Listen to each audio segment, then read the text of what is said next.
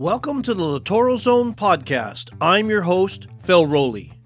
The Littoral Zone, or shoal area of the lake, is a place where the majority of the action takes place.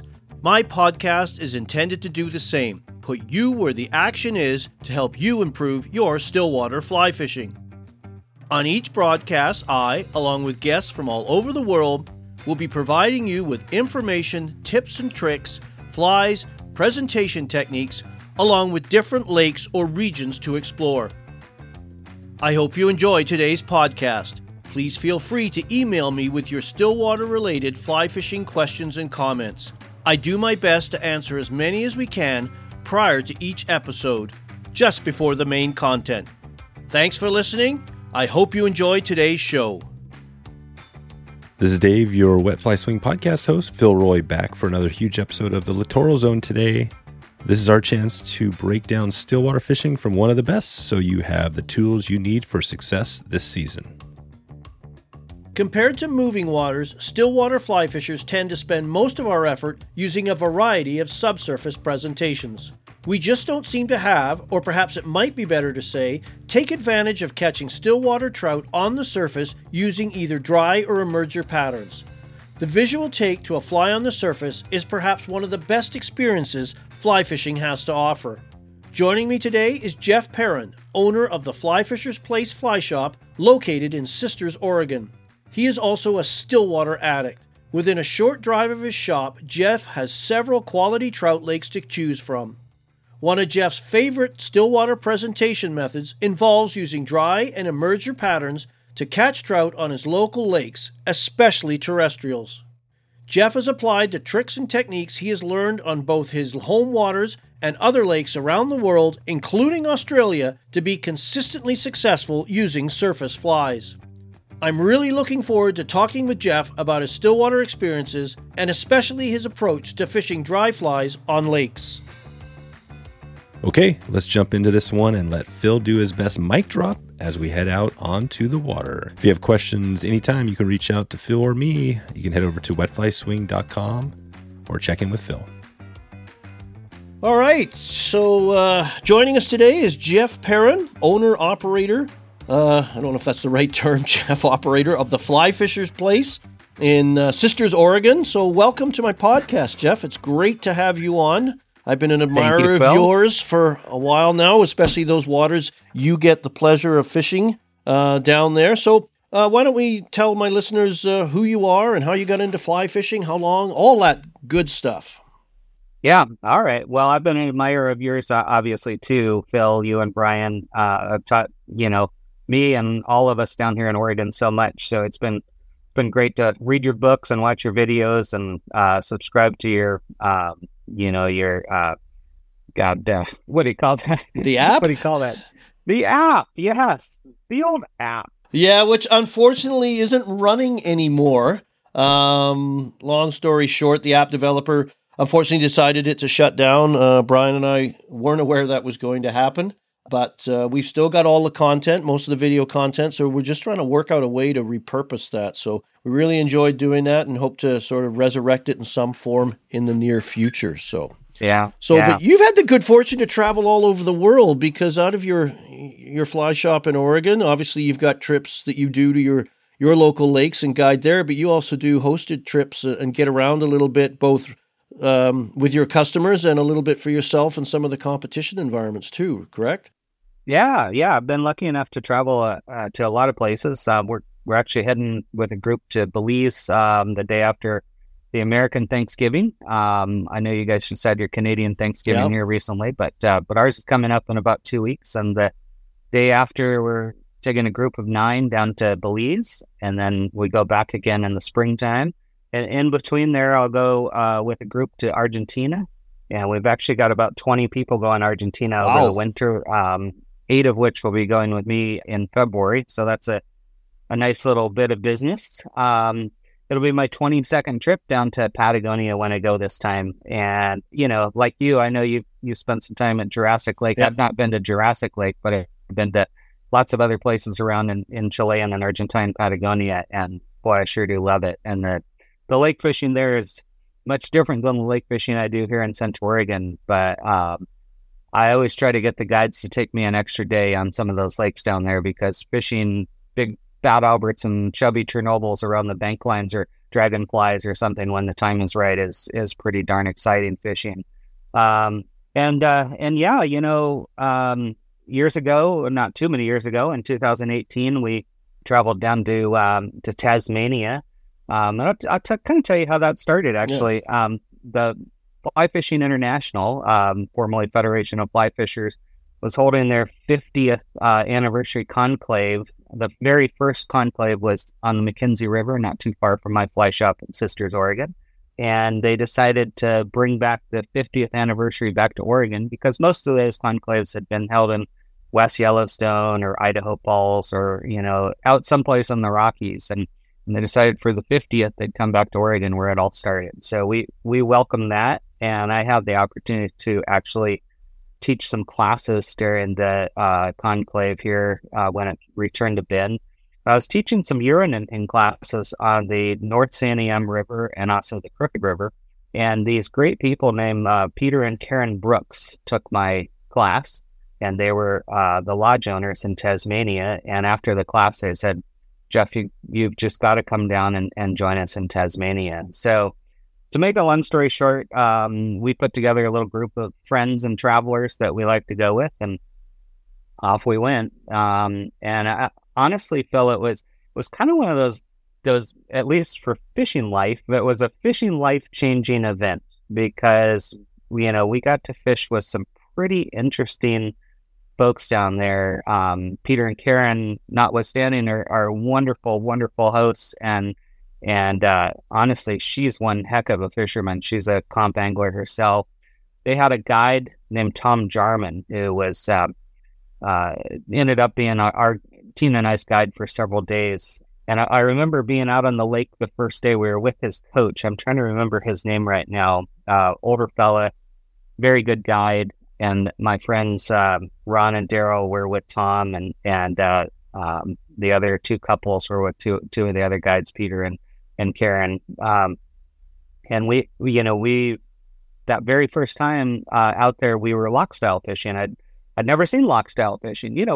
Here in Oregon, we use a drogue or a sea anchor, and kind of troll with it. But it never occurred to me to turn around the other direction and cast downwind and do all those different presentations and methods, lock style, including a lot of dry fly fishing. So, about 3 days into the trip, I think the group were sitting at the dinner table, and we all were discussing our guides, and, Karen and Peter were there, and they were the hosts. They did everything. They made coffee and served breakfast, guided all day, served dinner, and cleaned up. It was really incredible. But we're sitting at the dinner table, and nobody was in disagreement that Tom Jarman was probably an absolute fishing savant, plus just a very pleasant fella. So we decided to invite him to Oregon. Tina and I went out and talked to him.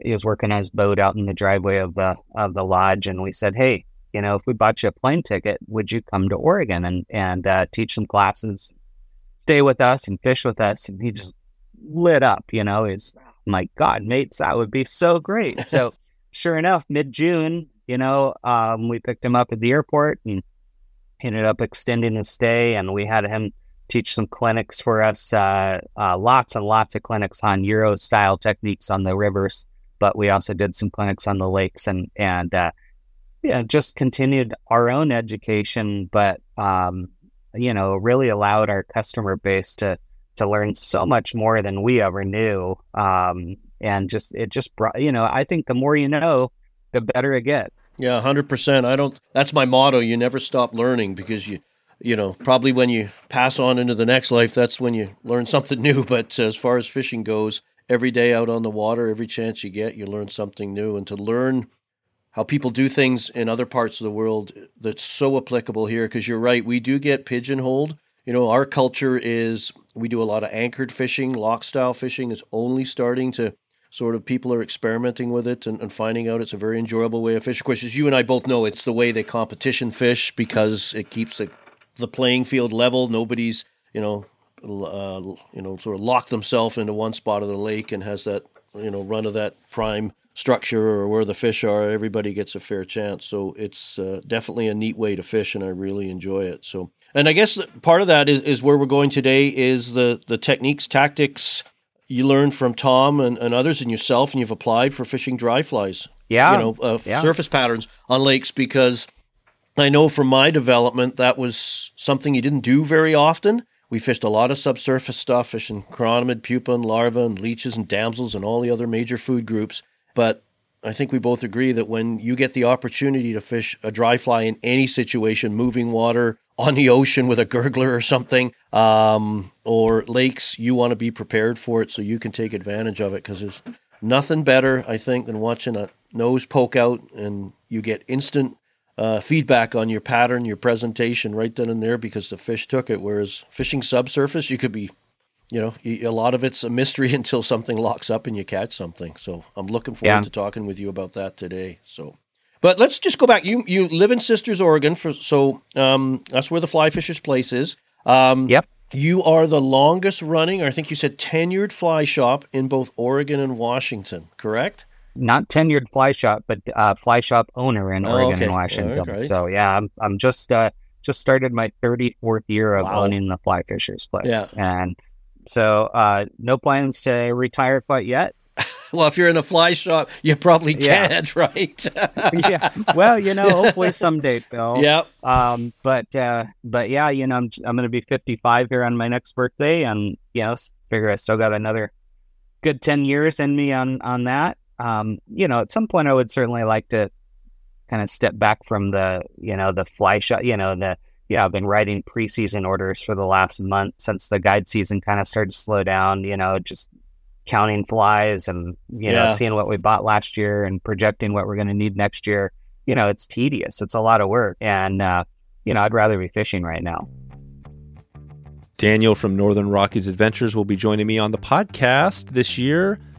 Check it out, episode 540, where we're going to talk about what it was like growing up in the Northern Rockies and around float planes, and what it was like becoming a float plane captain. And we also find out about the family premium BC fly fishing business. Stay tuned and be sure to check out nradventures.com/wetflyswing. Absolutely. So Sisters is just down the road from Bend, right? In Central Oregon, for those that maybe aren't up on their Oregon geography. And you have some wonderful still waters. I've been down there a couple of times, but obviously don't have the experience you have down there. But you've got some pretty special lakes down there too, don't you? We do. Crane Prairie Reservoir is always one that hits the books and magazines, and lots of people have heard of it. But we've got lots of other lakes that if you're not from the area, you don't know anything about them. Up in the Newberry Crater, a couple of caldera lakes. They're up about 6,400 feet east in Paulina Lake. If I ever write a memoir, I'm gonna name the memoir "My Life in a Volcano," because I spend the majority of my time up at East and Paulina Lakes. Just down the road from Crane Prairie, heading a little bit north from Crane Prairie, there's a mountain lake behind the ski area, which our ski area here is Mount Bachelor. The lake is Hosmer Lake, and it is fly fishing only lake. The entire lake is a shoal. It's connected with a channel, a system of channels. There's a little creek bed that runs through it, but it's fascinating fishing. A lot of sight fishing, a lot of great dry fly fishing, but certainly shallow water indicator stuff, sinking line stuff. It's a fantastic lake, and one that I cherish, not only to fish on my own, but to guide people. They always enjoy it. The views are spectacular. Those are just a few. We've got a lake just outside of town here called Three Creeks Lake. It's up at about 6,500 feet in this bowl of this beautiful mountain, and it's a heck of a good local fishery. I've been fishing there since I was about 11, and it's one of the places I think it's the first place I ever fly fished a lake. Actually, it was Three Creeks Lake with my good neighbor friend and his dad, and their uncle ran the concession up there, had a little store in the boat rentals, and we'd go up a camp, and it was great times. Back then we were, mostly trolling, royal cushion bucktails, and olive Montana nymph with a red thorax was a great fly. Probably ate it as a dragonfly nymph, I'd guess. Still a popular fly in England. I see them tying Montanas there, and that's sort of a pattern that is sort of considered old school and nobody uses it anymore, but it's still, I think, a popular pattern, or variations of it on English Stillwater. So it's kind of ironic how what we would consider nobody uses that anymore, and now in other places it's the newest, greatest thing. Yep.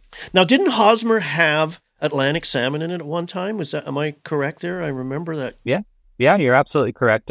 Around 10 years ago now, ODF&W decided to stop stocking Atlantic salmon in Hosmer. And the first year that they dropped the Atlantic salmon program, they put in cutthroat trout. And then a year or two later, they started besides the cutthroat, which they continued to stock, they started adding Crane Prairie stock rainbow, which are just growing to enormous sizes. Sounds horrible. No, it's not horrible at all. In fact, I would say that on average, we're seeing bigger rainbows at Hosmer than we do at Crane Prairie. Not that there's anything wrong with the Crane Prairie fish, but catch a lot of 18 to 22 inch fish at Crane, and at Hosmer, it's just ever so slightly bigger than that. Oh, okay. So if I book my flight for when? Why don't you come down in June? Okay. And you've also, is it East Lake as well? It's got a pretty good calabatus hatch. Am I correct there, or am I grasping at straws? Yeah, you're absolutely correct. I would call East Lake our number one calabatus fishery in Central Oregon, quite possibly our number one calabatus fishery in the state. Mm-hmm. Years ago when I first started fishing Crane Prairie in the 80s, Crane Prairie had a pretty tremendous calabatus hatch. Some different water conditions, water problems, drought, irrigation issues, stickleback population, all kinds of things have contributed to having less calabatus. Interestingly, 3 years ago or 2 years ago, we had a year in June where there was about a week where it just seemed like it was back, baby. It was back. Yeah. And, you'd go back, last year and this year about that same time in mid-June, and just, you saw some trickling around, but it wasn't like the epic calabatus hatches that, we got that one year and that we would always get back in the late 80s, mid 80s and late 80s. When I first started fishing Crane Prairie, I used to fish Crane Prairie every Thursday morning with my college fishing buddy, Chester Allen. I worked at a fly shop in Bend. And he worked as a maintenance guy in Sun River, a resort just south of Bend. And we would start our day every Thursday morning at Crane Prairie, kicking out in our float tubes from a place called the Osprey Management Point near the resort. And we were joined every morning by a bunch of old farts from the Central Oregon fly fishers. I've spoken to those guys. I know. These guys would be out in their prams drinking, screwdrivers, vodka and orange juice, eating donuts, and catching fish on calabatus and damsel. So it was great. And usually Chester and I would get, blown off the lake by about lunchtime, and we would go have a burger at the South Twin Lake Resort and either fish the lower Deschutes or the Crooked River for the rest of the day. So those are fantastic days for sure, back at Crane Prairie and really just in general here in Oregon. Still is great here. Oh, yeah, it is. It sounds like I've got a good friend that lives in Bend now. He retired and moved up from California, which apparently seems to be a popular thing to move from California to Central Oregon. To me, the common theme I heard throughout, and again, the theme of this podcast, is the dry fly fishing opportunity you have there, and through, your experience with Tom and traveling around to apply those techniques to still waters. And I think we mentioned that most times people are thinking still waters is all a subsurface game, and the best dry fly opportunities are always on moving water. But It's a very popular tactic, not only in Australia, but also in England. As well, and other places. And yet out in Western North America, Western Canada, Western United States, we don't get the opportunity to do it anymore. And I think we should, because first of all, if fish start poking their noses out, you want to catch. It's tough to beat that one-on-one experience of trying to get a fish. You get instant feedback on your fly and your presentation. So I think that's why it's important to have that dry fly fishing in your arsenal, right? I agree. Yeah. I think one of the things that my client base that I guide enjoys so much about being out with me Besides the fact that I'm hilarious and I make them laugh all day long. No, That's the best part. I sometimes I'm, it's pretty fun being with these people. A lot of guys I'm guiding, 5, 6, maybe even 8 or 10 times a year, and you really get to know people and understand their sense of humor and can really kind of, turn the screws on them a little bit and give them a hard time, and it's a lot of laughs. So we have a great time. But I think more than that, they wouldn't keep going with me if we weren't catching fish, and if I wasn't providing, really great service with a heck of a nice boat or boats and equipment that I provide in there and stuff. But I think what they really appreciate, so many of them, is the fact that I do focus so much on dry flies.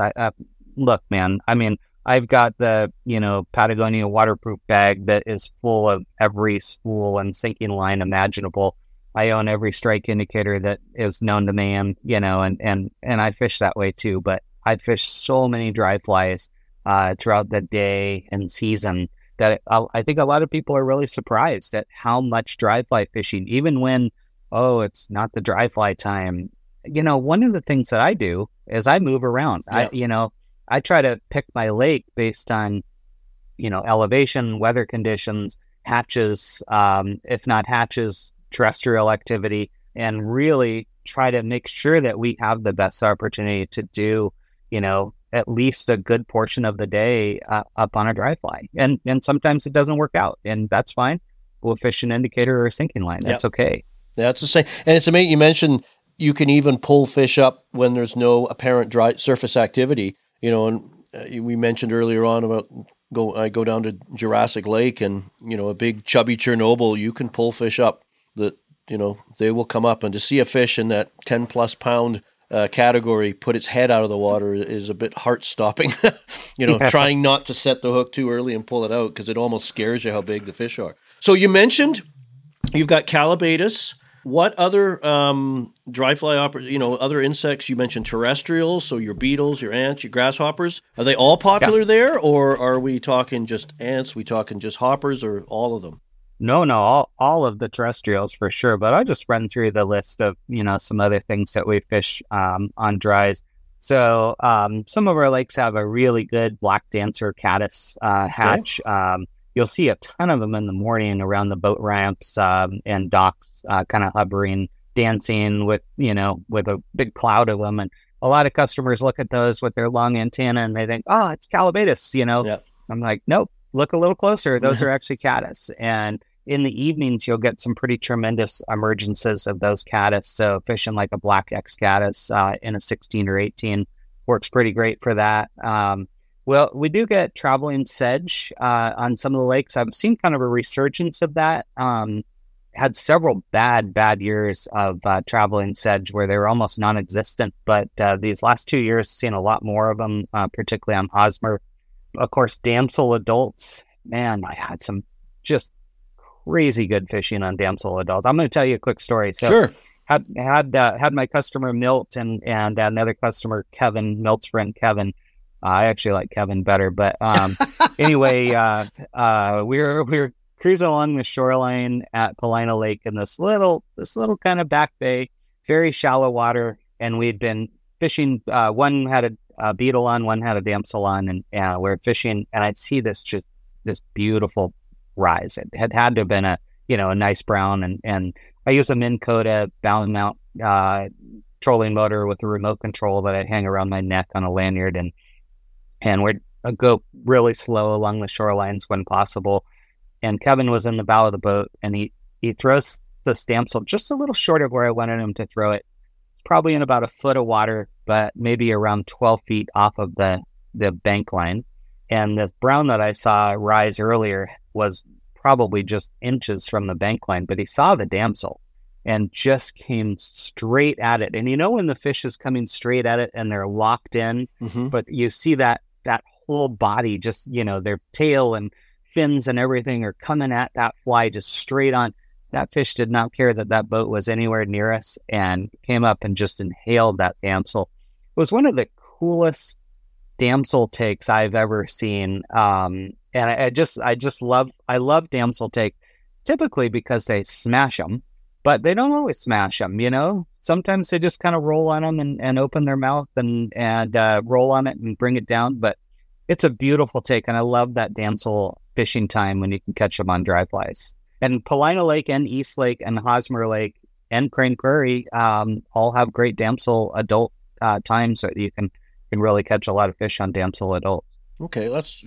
If that doesn't sell it for no other reason, just that explosive takes. Because you mentioned the traveler sedges. We've up in Western Canada where I live. It's with all the drought conditions that we were experiencing as well. I think it dried up a lot of the prime shoal areas where the larvae were, and it's taken a while for them to reestablish themselves in some bodies of water, and unfortunately in others they just haven't come back. And they're such a fun insect because they're big. They're like golden stone size.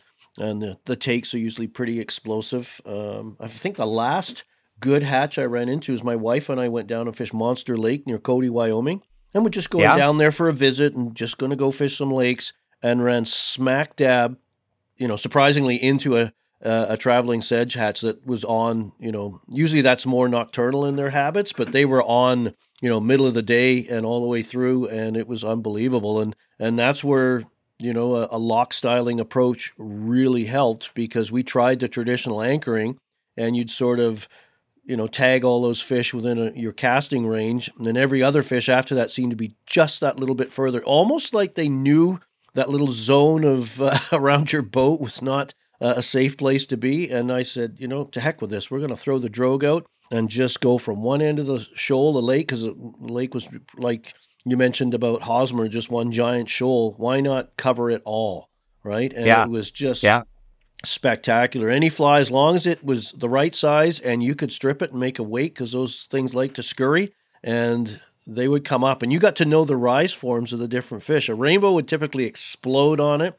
Cutthroat would try, and it's almost like they're uncoordinated. They're trying to play with it like a puppy before they eventually get a hold of it. Browns tend to be a little bit more delicate, it was a pretty cool experience. So what's your fly? I like a Tom Thumb, but what do you like? Tom Thumb's good. Another popular fly we like is Mikulak sedge. It was in my first book. It was tied by... That's the one with the stacked... the tri-wings of elk hair. Yeah. And in recent years, that's a fun pattern to fish, but it's dubbing and stacking, and it's time-consuming. And I've got one, I'm going to have it out on my YouTube channel in the near future, called the synthetic sedge. That's all synthetic materials, like Semperfli poly yarn and straggle string for the body and a little rubber legs to kick. And simple to tie, no stacking, no dubbing, and being synthetic, it repels water more so than natural materials, and it easy to tie. So yeah, and sometimes that day on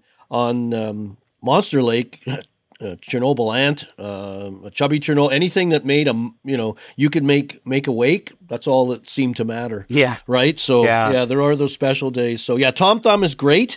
Not the most durable fly on the planet, and it seems the more rattier it gets, the better they like it. The better it works. Yeah. But if you tie it ratty, I found sometimes they want to chew it up, not have you tie a poorly tied fly.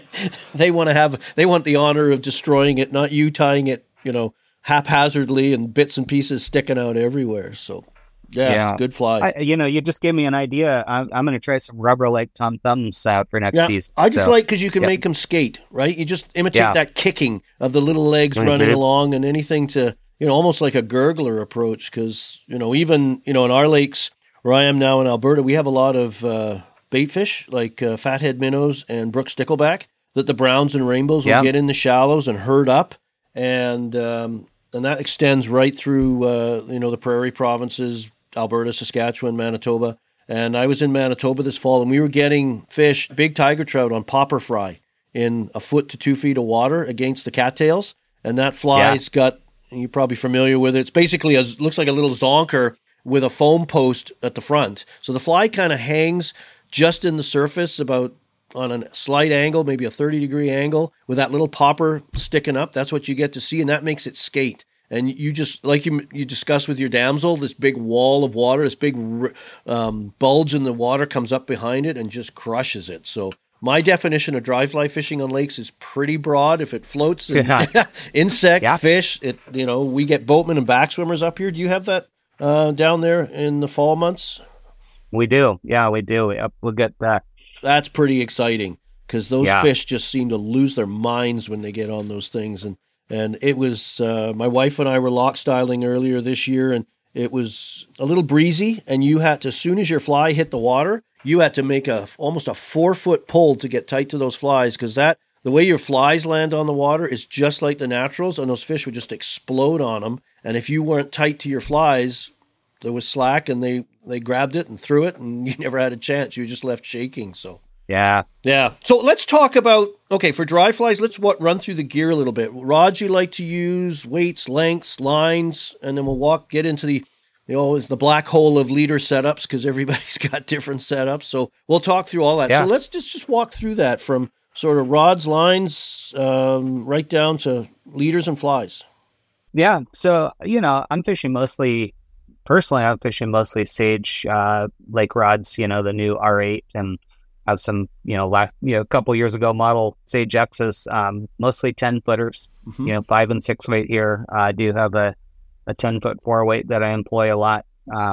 And, for dry fly fishing, as opposed to indicator fishing, I prefer totally different floating lines for that situation. And, the dry fly fishing line that I'm going to present, a calabatus or a damsel or a beetle, is typically going to be a pretty similar line to what I'd use on a spring creek here in Oregon too. So, I don't think it's 100% necessary for it to be a totally stealthy color, but I don't think that it hurts either. Having a olive or tan, a head on the line or gray, can add some benefit to the fish not seeing it in the air and maybe not being as spooky when it's landed on the water. So I definitely fish a, pretty long rod. There are times that I go out and play on the lake with a 7.5 at 5-weight fiberglass too, or, fish my old Winston IM6 8.5 at 6-weight. It's just a cool rod, and it's fun to put a bend in once in a while. But I think for really serious lake fishing, you're looking at 9.5 and 10-foot rods, and I prefer a 10-footer. Yeah, I'm the same way, or even longer. But you fish the rod you've got, right? So people don't have to go out and necessarily totally retool for still waters. But I think if you do any amount of stillwater fishing, you're going to quickly fall in love with that extra length. That 1 foot can make such a difference. Yeah, and reels. I think. Look, for my guide rods, for boat rods, I've got everything in doubles, because a lot of times I have 2 people on the boat, and you can't hand somebody one thing and say, well, he's got the only one of these on the boat and that's working, so tough luck, pal. That's not a good business model for a prolonged guide service. That's not, no. So, for myself, I've got everything in doubles too, because guess what, when my wife goes fishing with me and I don't have what she needs, I would be in big trouble. So, at home, I'm using mostly Sage and Galvin reels, have a million spools for both, all the different sinking lines, but, just something with a good disc drag that's smooth, that's reliable. You don't often see the backing out on the lake, although I did have a fish at Hosmer take us to the backing here in August. That was spectacular. And for leaders for dry fly fishing, I use a lot of chassis style leaders for all my sinking lines and indicator fishing. But for dry fly fishing, I usually just use a Rio Power Flex. I'm a big fan of Rio Supple Flex for spring creek fishing, but I prefer the thicker butt section and the better turnover, particularly on windy days, and really making sure that, everything straightens and goes towards that target, whether the target be a bank line or a log or the drop-off zone, whatever. It could be a million things, as most of our listeners know. But I like those Rio Power Flex leaders, and I always fish a fluorocarbon tippet when I'm in the lake. I use Fluoroflex Plus, and typically 3X through 6X. I carry 7X, and I certainly carry 0, 1, and 2. Yeah. But most of the fishing that we're doing around here is 4, 5, and 6. Yeah. And just kind of matching that to the fly size more than anything. And I always like to sneak in.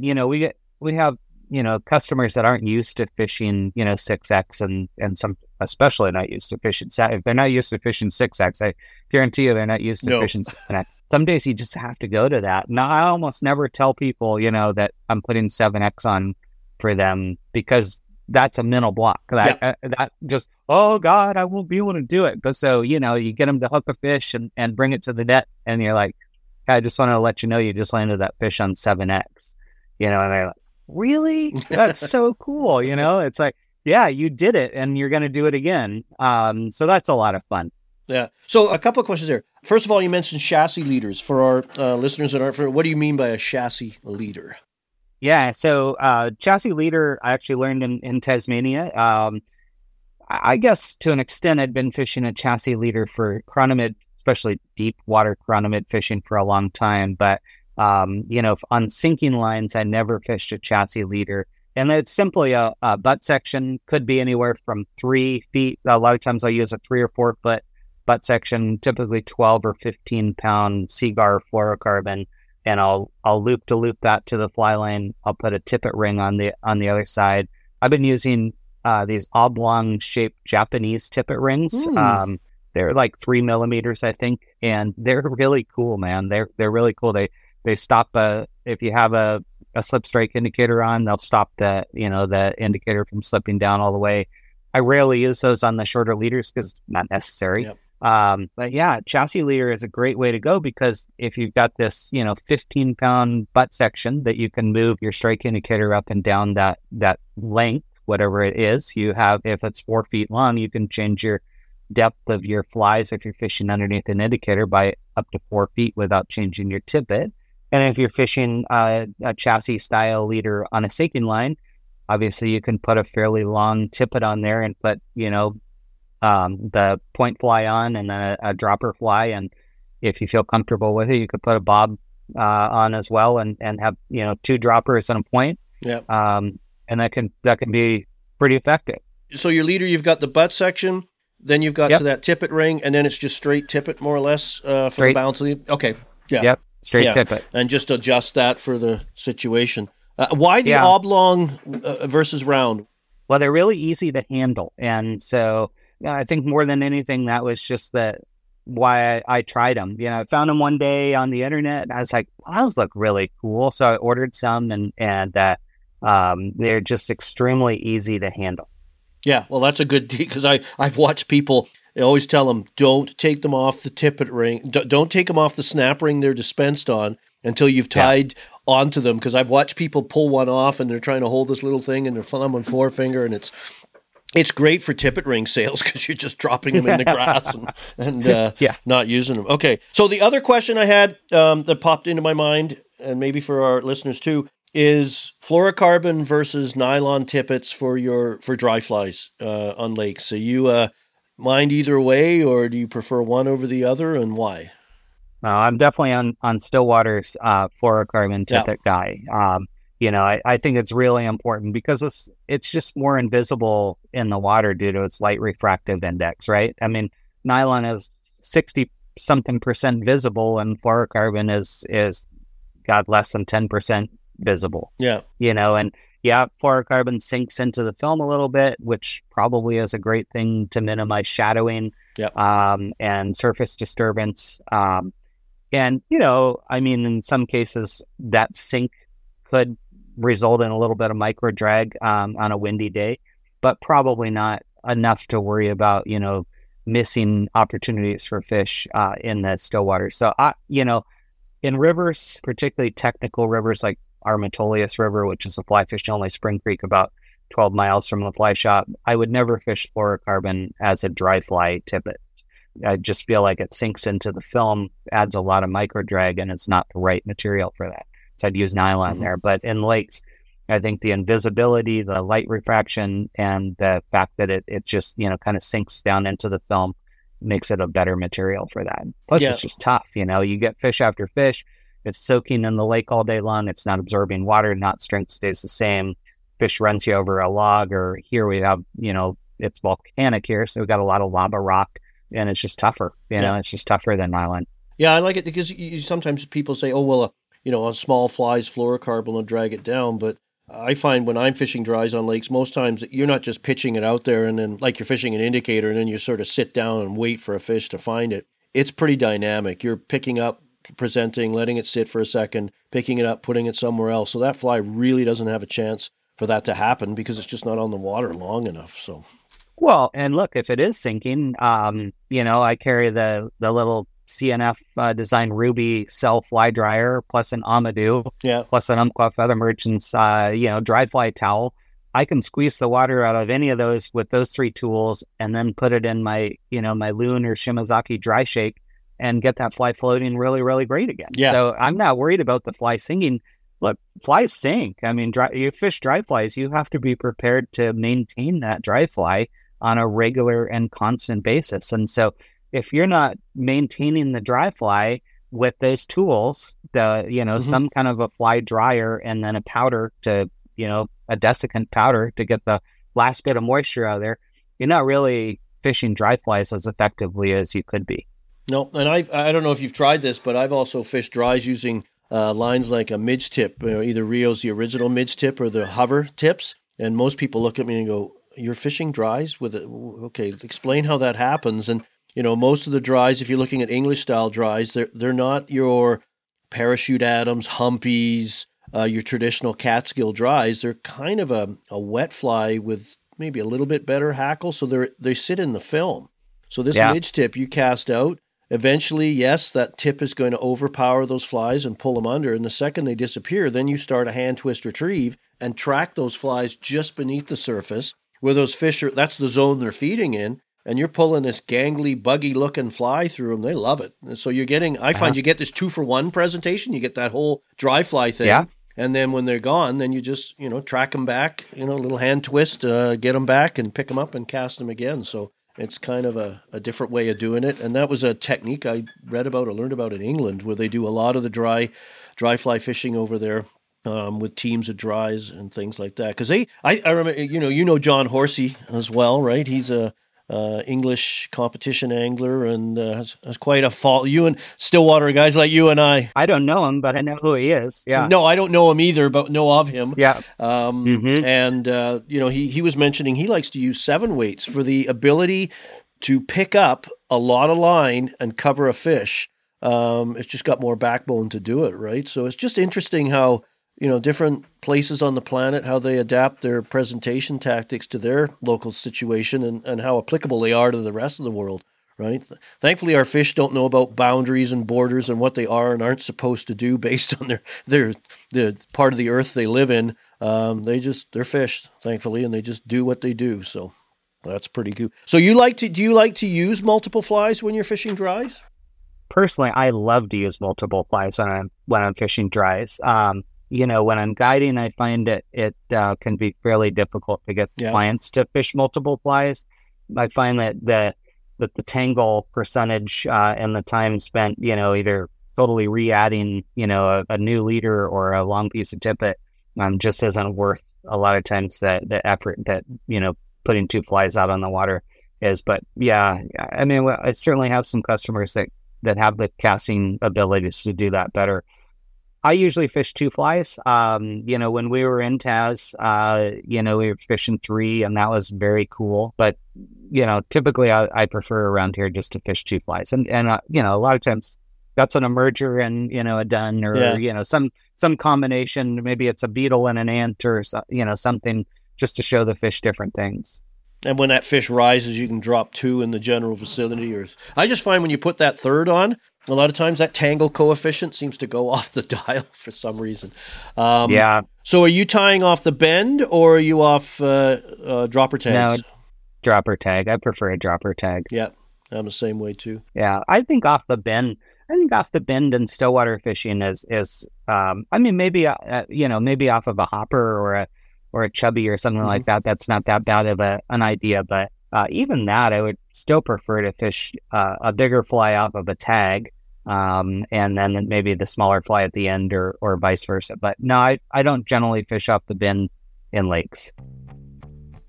Imagine a place where the river meets your doorstep without breaking the bank. Introducing Jackson Hole Fly Company, redefining the online fly shop experience. JH Fly Co. designs and manufactures all of their own products so they can deliver high-quality fly rods, reels, flies, and gear directly to your door at incredible prices. You can visit them right now, jacksonholeflycompany.com. No, I'm the same way. I find, if we get off topic a bit here, but subsurface, and it comes from the Euro nymphing, right? That you've got, if you're tying eye to the hook, bend off that hook, and then down to the second fly, the point fly.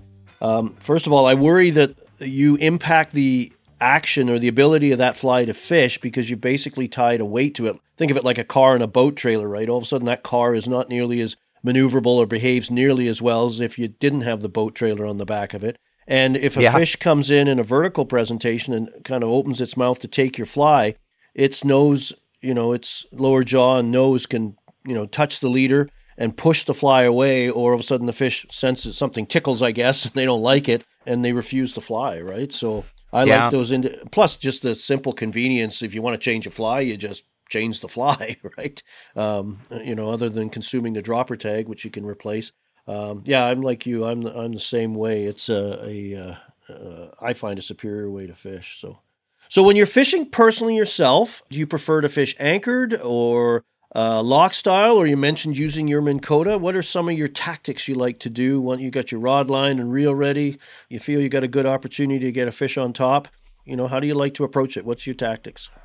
Well, I'm a mover, man. I mean, I certainly, can see the benefit of putting two anchors down and staying in one spot at times.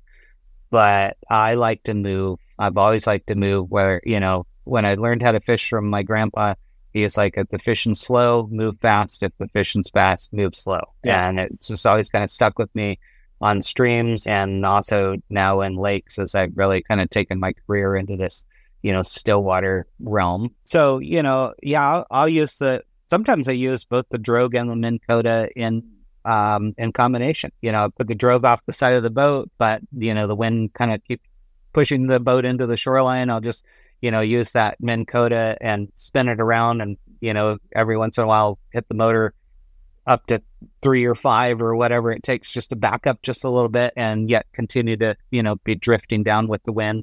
And a lot of times here, in the summertime, we do get calm days, get more windy days than we get calm days, but the drogue is not an option. And so we'll just, kind of use that Minn Kota motor and, just cruise along the shoreline at comfortable casting distance or non-spooking distance for the fish off of the target zone and keep moving.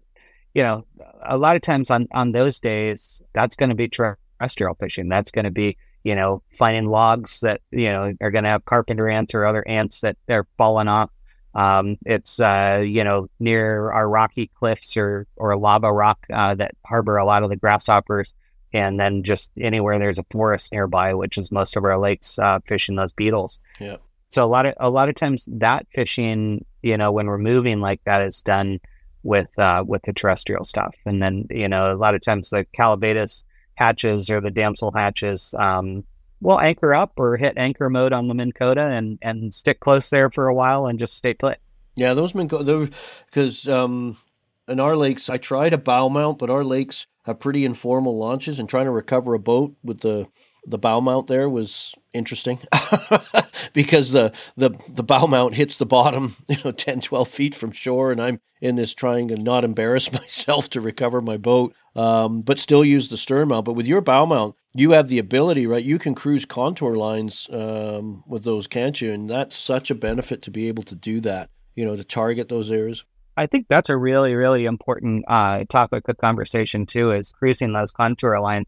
I think one of the things that a lot of people are missing when they're out on the water is the ability to see not only fish, but maybe more so the structure that the fish would be into. Either they're not wearing the right glasses, or they haven't trained their eyes, or they're just not paying attention to see that.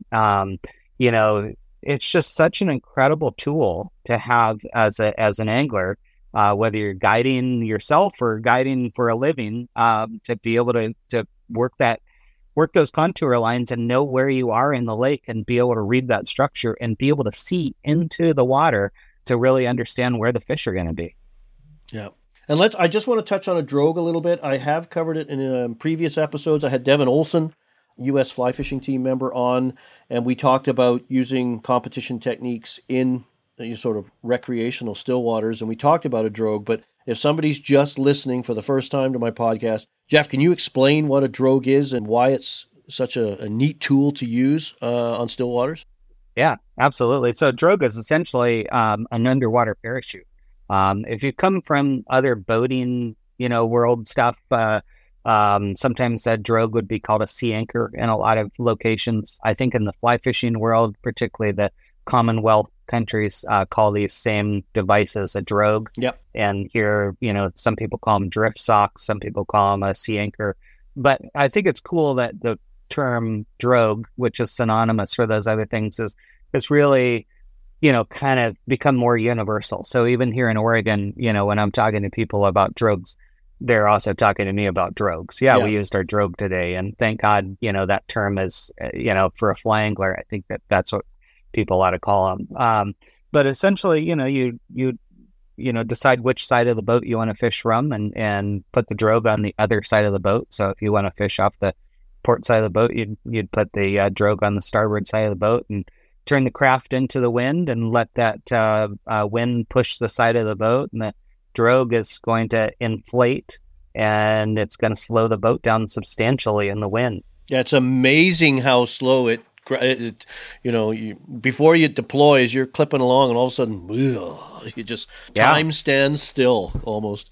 Yeah, it's wonderful. I have, I think, 5 or 6 different drogues. I used 2 different boats, and my biggest drogue I actually brought back from Tasmania. It was one that the guys used over there, and I was just so impressed with it. I was like, I gotta have one of those. Yeah, is that the one I've seen? We talked about Tom Jarman, and if you're not familiar with who he is, just look him up on YouTube. He's got a great channel, explains a lot of the tactics that Jeff and I are talking about. But it looks almost mesh-like and has it looks like the top of it floats. It's different to the ones I use, the grays or the Winchwood style paradrogues. I got mine from the UK.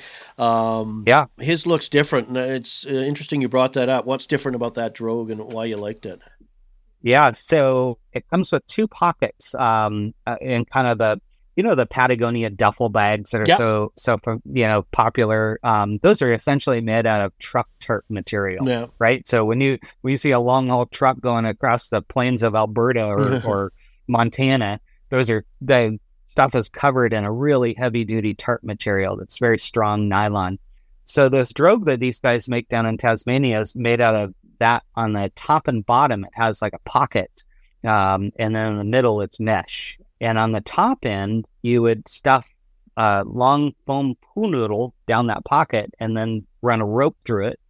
And on the bottom end, you would put some steel chain on the bottom part of the pocket to help it sink on the bottom. The top floats, the chain sinks, and then it connects on both sides to a rope that you would then extend some rope to either side of the boat. It's a really ingenious. In fact, I have a winch. Is it Winchwood or Winwood? Winchwood, I think. Winchwood. Yeah. I have a Winchwood drogue that I use on my smaller boat, and I am going to have my mother sew some pocketing into the top and the bottom of that and employ the same ideas that the Tasmanian drogue has. You put some foam and some chain in it because it doesn't always want to open up quite right. It twists, and the chain would get it straight down below, and it's perfect. Yeah, because I had this discussion with Devin. Sorry, Devin. Gone blank. Old what's his face? Yeah. Sorry, Devin. You're not a what's his face. Yeah. But at the same thing, especially on a brisk day, because the surface chop kind of wants to keep the drogue collapsed, and it's hard to get it open and deploy. And I've often thought about maybe not so much in flotation on the surface, but maybe even, the clip-on depth, the weights we use for setting our indicator depth, and just clip those onto the snap links or whatever on the bottom, just to help, pull that lower lip of the drogue down and help it open and deploy. So you've got one of those Tasmanian drogues? I have 2 of them. Yeah, I have one for my boat, and I have one of my guides, Ton Cummins, is using my second one, and he loves it. So are they easy to get? Because I know listeners will probably go, okay, I want that, because we're fly fishers, and as soon as we hear something new and neat, we need it. Did you find a place in Tasmania where to get them, or does Tom know, or is that something we can share with listeners, or is that... No, I have no idea. Unfortunately, I had no idea. I actually had Tom bring them to me when he came in June of 2018. So he brought me two, obviously without, rope, foam, pool noodles, or chain. We got all that stuff at the local hardware store and put them together. Yeah, you don't want to put that in your luggage. The foam's not so bad, but chain, Yeah. It's hard. So, I don't know. I would imagine that you could probably find them online. Yeah, just look up Tasmanian drogue or something and see. So yeah. But interesting, I did notice that in his videos when he's deploying it. I'm going, okay, that's a different looking drogue. It looks mesh-like in spots that water can flow through it and help regulate the drift. But you could definitely tell that the top lip of it had some sort of flotation in it because it's right up at the surface. So, and that's obviously going to make that pretty good when you're over shallow water. And like you said, you've got, I remember Crane Prairie, there's lots of trees sticking up and rocks and things like that can catch a drogue. I'll tell you something else that's really cool about it is you can, if your rope isn't too long, particularly your bow rope isn't too long, you can actually just leave it in the water, start your motor, and it just kind of collapses and goes up against the side of the boat while you're moving and doesn't get into the motor. If you had a really long bow rope for some reason, it certainly could get caught underneath the boat and get into the prop, which would be no good. Yeah, I do that with my Grays one I have, which is like the Winchwood style. It's got long ropes on it, and it will, you can trail, and it trails way behind the boat. You can still maneuver around, just no sharp turns, right? Big, wide, sweeping turns. Because the other style of drogue you can get are the conical ones that, look like a little cone. Those you have to, kind of collapse and bring into the boat because you don't want to be trolling around with those open. That wouldn't be a good thing. They just remain open. So that's cool. So everybody understands what lock style tactics are.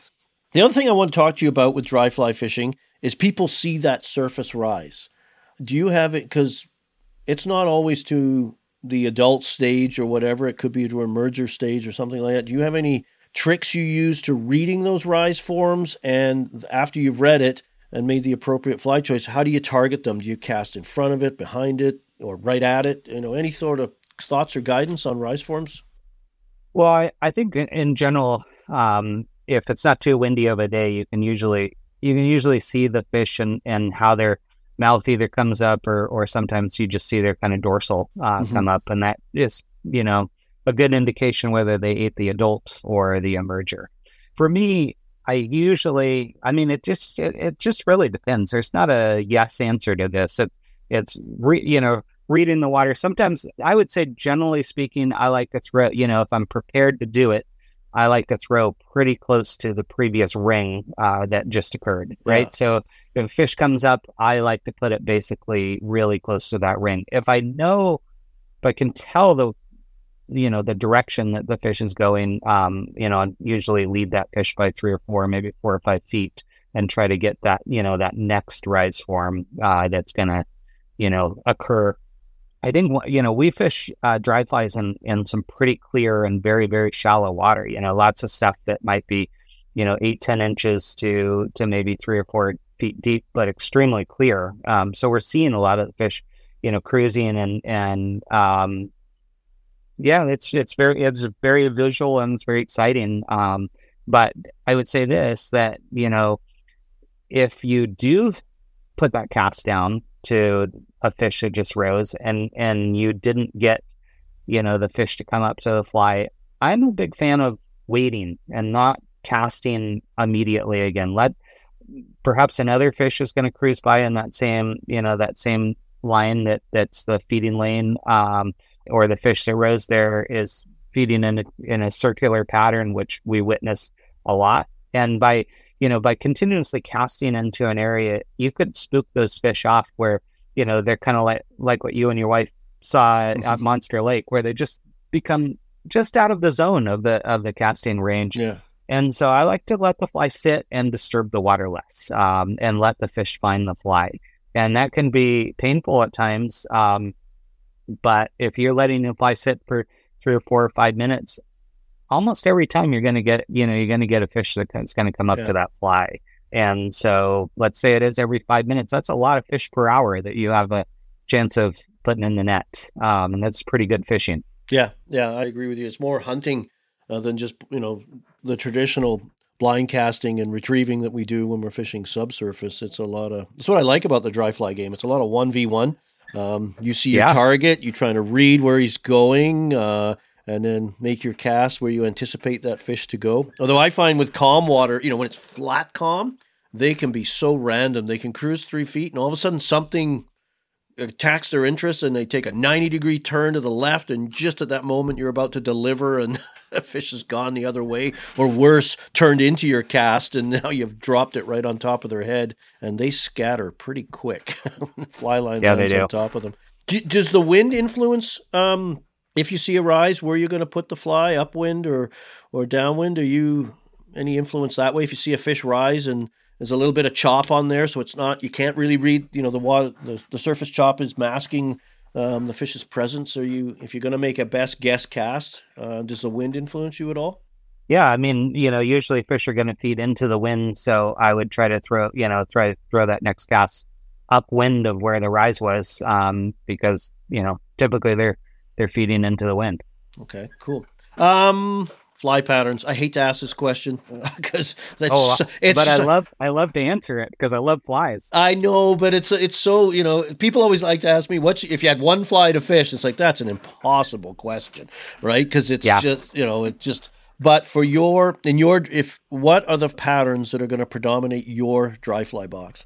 Let's start with the terrestrial. Sure. So, a couple of years ago, I developed a fly. Did I invent the fly? No, I didn't. It's a foam beetle, but it has some Jeff influence to it. So it's tied on a jig hook. I call it a jiggy twist beetle. Yeah. And one of the things that bothered me about fishing beetles tied on a traditional dry fly hook was, you put that big foam back on it, and then you tie a foam, red or orange or yellow strike indicator, thorax piece, plus rubber legs. The fly turns over a lot. It's upside down a lot. Yeah. And again, a lot of times customers don't see it. So you're like, the fly's upside down. The fly's upside down, mend it.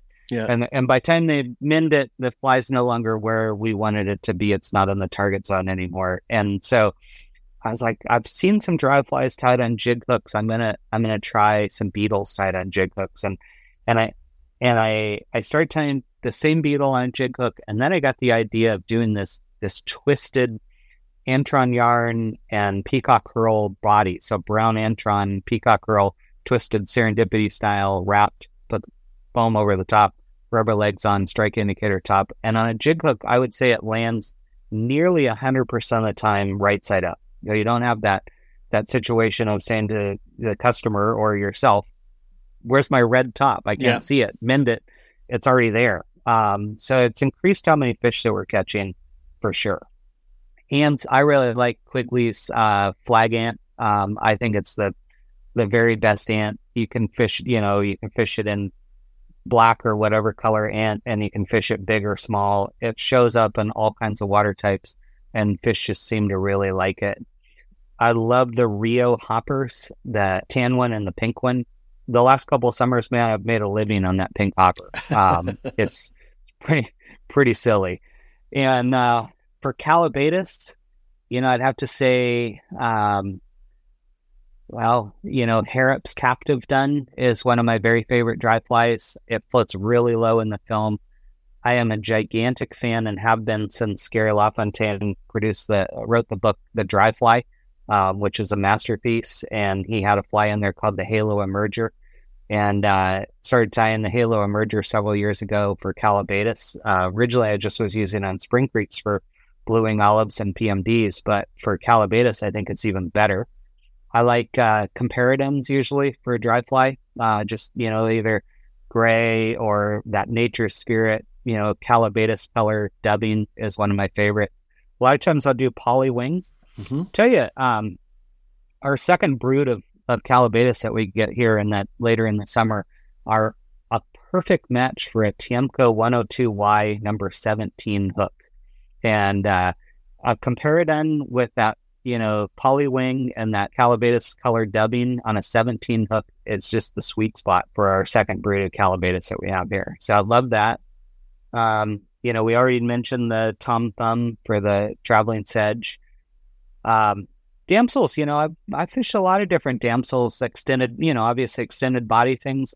Some days the fish really love them, and other days, well, it's like, why don't they love them? Why? Why fish? Why? Yeah. And, this year I did some experimenting with a blue chubby, like a size 10 or 12 blue chubby during damsel action, and had some very nice success with a blue chubby.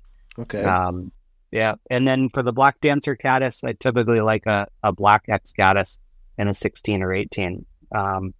And then I like your floating water boatman an awful lot. Oh, the water floatman, yeah. Yeah, that's a heck of a fly, man. Yeah, you know what? And that came about watching fish crash them right on the surface. And all the boatman patterns we have, this, when I came up with that fly, it's 20 plus, a long time ago. I don't want to admit how old I am. And most of our patterns were all subsurface. So you just got caught out going, man, if I had something. And they would eat a Tom Thumb. That was what you went to. But, the Tom Thumb gets shredded. So you're looking something with a little more durable. It's basically a beetle with some rubber or, silly stretch floss or super floss or one of those Spanflex legs sticking out the side. And I've also got a variation I call the greater water floatman, because I believe in England they call a backswimmer a greater water floatman. And a backswimmer is the larger, more aggressive cousin. And in our local lakes, from about August through until mid-October, even late October, they'll take those on the surface as well. So for me, it's common to have both of those on there, because it seems like for an hour they'll eat the boatman and then they'll flip over to eat backswimmers and they'll flip back to boatman, or they'll take one or the other. So, with that dropper system, you can give them the best of both worlds and let them decide, just please eat one. So yeah. Those are good flies. That's a great list, actually. That's, I think I'm going to be adding, I like that. And I talked to a tire a number of years ago that was using jig hooks for hoppers and larger patterns because of the same issue, because of they're notorious for, even when I use them on moving water, you got to do that mend, because you can see the legs sticking up sideways like masts on a boat, and you got to flip them over. Okay, there it goes. It's settled down. And so that's a great idea, because I guess that tippet probably pulls that fly down so it lands properly on the water, and just that little bit of mass down there. So that's pretty cool. I'll have to get a picture of the recipe for that for you. Maybe we can if you don't mind, I'm going to put those in the show notes. Jeff's favorite dries, and people can, I don't know if you've got a few pictures of them, but I can certainly put links to YouTube and that kind of stuff. I do. Yeah, I have some pictures of them, and I'll send you some too. Okay, that'll be perfect. I'm actually having Dreamcast is producing some of my flies for the last few years, and we just added that one this year. So I'll send you some. And of course, they're available in your shop, right? For both walk-in and mail orders? Of course, they are available in the shop. Mm-hmm. Yes. Is there anything we haven't covered in your love for fishing on the surface? If we missed something, we talked rods, lines, reels, leader setup, your flies. We talked about reading rise forms, fishing anchored, lock style, using your Minn Kota motor, which I think is a cool tactic that people don't think about. We talked about applying floatant and keeping the flies dry. Anything else you can think of? I'll probably think of it in like 3 hours. But, well, we'll have to have you back then. That'll be good. Part two. Yeah. No, I can't think of anything else. I think we've covered a lot of ground today. It was fun. Yeah, it's fun. I love these rambling conversations that take us a while, but we're talking fly fishing, so we can listen forever and talk forever. So how can people learn more about your fly shop? Jeff, yourself, I know you've got a blog, for example. Where can they get that information on both the fly shop and yourself? Yeah. So, to find me, you can Google the Fly Fisher's Place in Sisters, Oregon, or just go directly to the website, which is www.flyfishersplace.com. We have an Instagram page under the shop's name, the Fly Fisher's Place. I'm just getting ready to launch. It's up, but I haven't put any content on it. Oregon_Stillwater_Jeff site on Instagram that I plan to put some more Stillwater content on that will be kind of separate from the Fly Fisher's Place content. And I'm on Facebook, Jeff Perin. We couldn't afford 2 R's, so I'm just Perim. Well, I think my family had to sell the other R at some point back in like the 20s or something. So anyway, happy to have some follows on Facebook out there too. And then the Fly Fishers Place is obviously on Facebook. So yeah, those are the ways I do. I write kind of a weekly fishing report / blog. Sometimes it is got a little opinion in there. Sometimes it's got some, necessary announcements of, openings and closures of waters or boat ramps or facilities near those places. Sometimes I'll complain about, the Forest Service not having bathrooms open when the boat ramps are open, or, not putting docks in, even though the lake has been ice free for 3 weeks. And I actually kind of gained this amazing, friendships with people. They're like, Jeff Perin's the only guy speaking up for us out there. That's good, because he's willing to. We need he's that. Willing to take on the man, right? Yeah. He's willing to take on the man. And I'm sure I haven't made any friends with the Forest Service, but I've made a lot of friends with the anglers that do really appreciate the fact that docks and bathrooms are in when the lake is open. So stuff like that. It's on my I try to do it every Saturday morning. Sometimes it ends up being Friday night or Sunday morning. But mainly every week I'm doing some kind of extensive fishing report and blog for my area. That's cool. So, and of course they can, if they're in the area and want to fish with you, they can obviously book a trip, correct? And put some of these tactics and lessons we've talked about today into action and get your tutelage while they're out there 1v1. It's tough to beat that. Yeah, it might be hard to get a day with me, but not impossible in some cases. But we have about 15 guides that work for me at the Fly Fishers Place, and we can find them a guide that can take them out. Well, that's cool. That's cool. Well, Jeff, I want to thank you for joining me today. It's great to talk to a fellow Stillwater addict. We can, I think this is part of our therapy. We get to talk back and forth about some of our favorite aspects of Stillwater fly fishing, and particularly what we talked about today, dry fly fishing, because I don't think people perhaps are aware of it, that there's such great dry fly opportunities on lakes as well, and how to best take advantage of them. So I thank you so much for doing that. Phil, I actually just thought of, remember when you asked me, do you have one other thing you want to? By all means, let's get it in.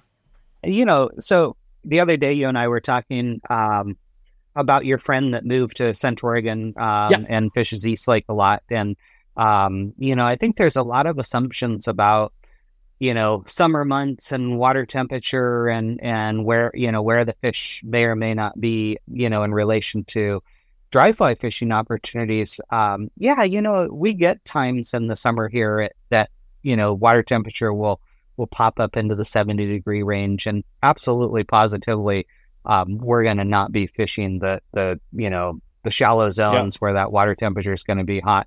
But I think that, soon thereafter, we'll start to get cool nights, especially at, 6,000 feet and above. Yeah. And we might get a big thunderstorm and bring some cold rain or hail to the lake, and water temperatures are going to drop. One of the things that I think becomes a little bit cliche in the fishing world is that there's no fish on the shallow zone eating dry flies, and I'm just here to tell you that that's not what I'm finding personally. I'm finding that I can work that shallow zone, particularly with a hopper, ant, or beetle, and find fish nearly every time. I'm also watching water temperature and making sure I'm not harming fish. But at East Lake and at Hosmer and at Paulina, I'm finding fish eating dry flies nearly every day that the season is open, except for the times that I choose not to fish them to keep the fish safe. So certainly there's fish that are going on into that drop-off zone or down into the deep zone and getting above the thermocline, and that's an option. But dry fly fishing is almost always an option too. Yeah. I think that's really important. And, in lakes like you've got down there, those fish by that time of the season they're conditioned to look up. They've fed enough on the surface to know that it's a great food source, and you can call them up even when you don't necessarily see any insects on the surface. They know lunch is served up there, and they swing by the cafeteria to see what's available to eat. So that's an important thing, because I agree. Sometimes we get pigeonholed or stereotyped into doing certain things because that's what people say to do. And sometimes it's good to break the mold and just go out and fish and do what you've always done. I think the most important thing that we can do is be observant. Yes. And just, go with the flow and be observant and not be like, well, I read this, that in August, I'm only supposed to fish out here in 40 feet of water and suspend my fly at 27 feet because I read that on the internet. Yeah. Right. So go check it all out. If it works, do it. But if it doesn't, hallelujah, do something else, right? Just don't continue banging your head against that wall because you're going to get concussed or bloodied or at the very least, you're going to get frustrated. So no, that's actually a great tip to end this on. So again, Jeff, thanks so much. In the show notes, I'll make sure we put all that list of your favorite dries. I think our listeners will like that. They're always looking for new flies to put in their fly box. There's a couple in there that have piqued my interest that I'll put in there as well. And we'll have all the links to the Fly Fisher's Place and your personal stuff. So let me know when that website of yours is up, or the Instagram page, because I'll be one of your first followers. So. Oh, great. Yeah. Okay. So again, Jeff, thanks so much. And thanks everyone for listening. Hopefully you found this enjoyable, and we'll see you on the next Littoral Zone podcast. I want to thank Jeff for taking the time to join us today. As you heard, Jeff loves stillwater fly fishing, especially if he can catch trout using dries and emergers. Please make a point of dropping by the Fly Fisher's Place website and be sure to check out Jeff's blog. His site contains a wealth of information, including a section detailing the lakes and rivers in his area. You can also follow Jeff through his social media pages, Instagram and Facebook. I'll be sure to put the links in the show notes section. If you are ever in or are planning to visit the Sisters area, be sure to contact Jeff at his shop for the latest intel on both the rivers and lakes within his region. Or perhaps better yet, book a guided trip to maximize your experience. While you are visiting the show notes section for links to Jeff's website and social channels, be sure to check out the listing of Jeff's favorite surface patterns he listed in the show. Until next time, I hope you can get out on one of your favorite lakes and give dries and emergers a chance, even if it appears nothing is feeding at the surface. You might be pleasantly surprised at what you might be able to attract up to the surface to eat your fly or flies. Thanks for listening. That was Phil Roy on the Littoral Zone, part of the Wet Fly Swing podcast and Swing Outdoors. Wanted to give Phil a big thank you for another great episode. I hope this special series gives us a chance to let Phil up the level for all of us through this podcast. You can send any feedback you have to me, dave@wetflyswing.com, or check in with Phil anytime. I hope you've been enjoying this podcast series, and I can't wait till we get the next episode of the Littoral Zone out there. One big reminder, we are going to be doing some Stillwater schools around the country. If you're interested anytime, you can check in wetflyswing.com/Stillwater School, and you can find out where we're heading next. All right. Thanks for stopping in today. See you on the next episode of the Littoral Zone.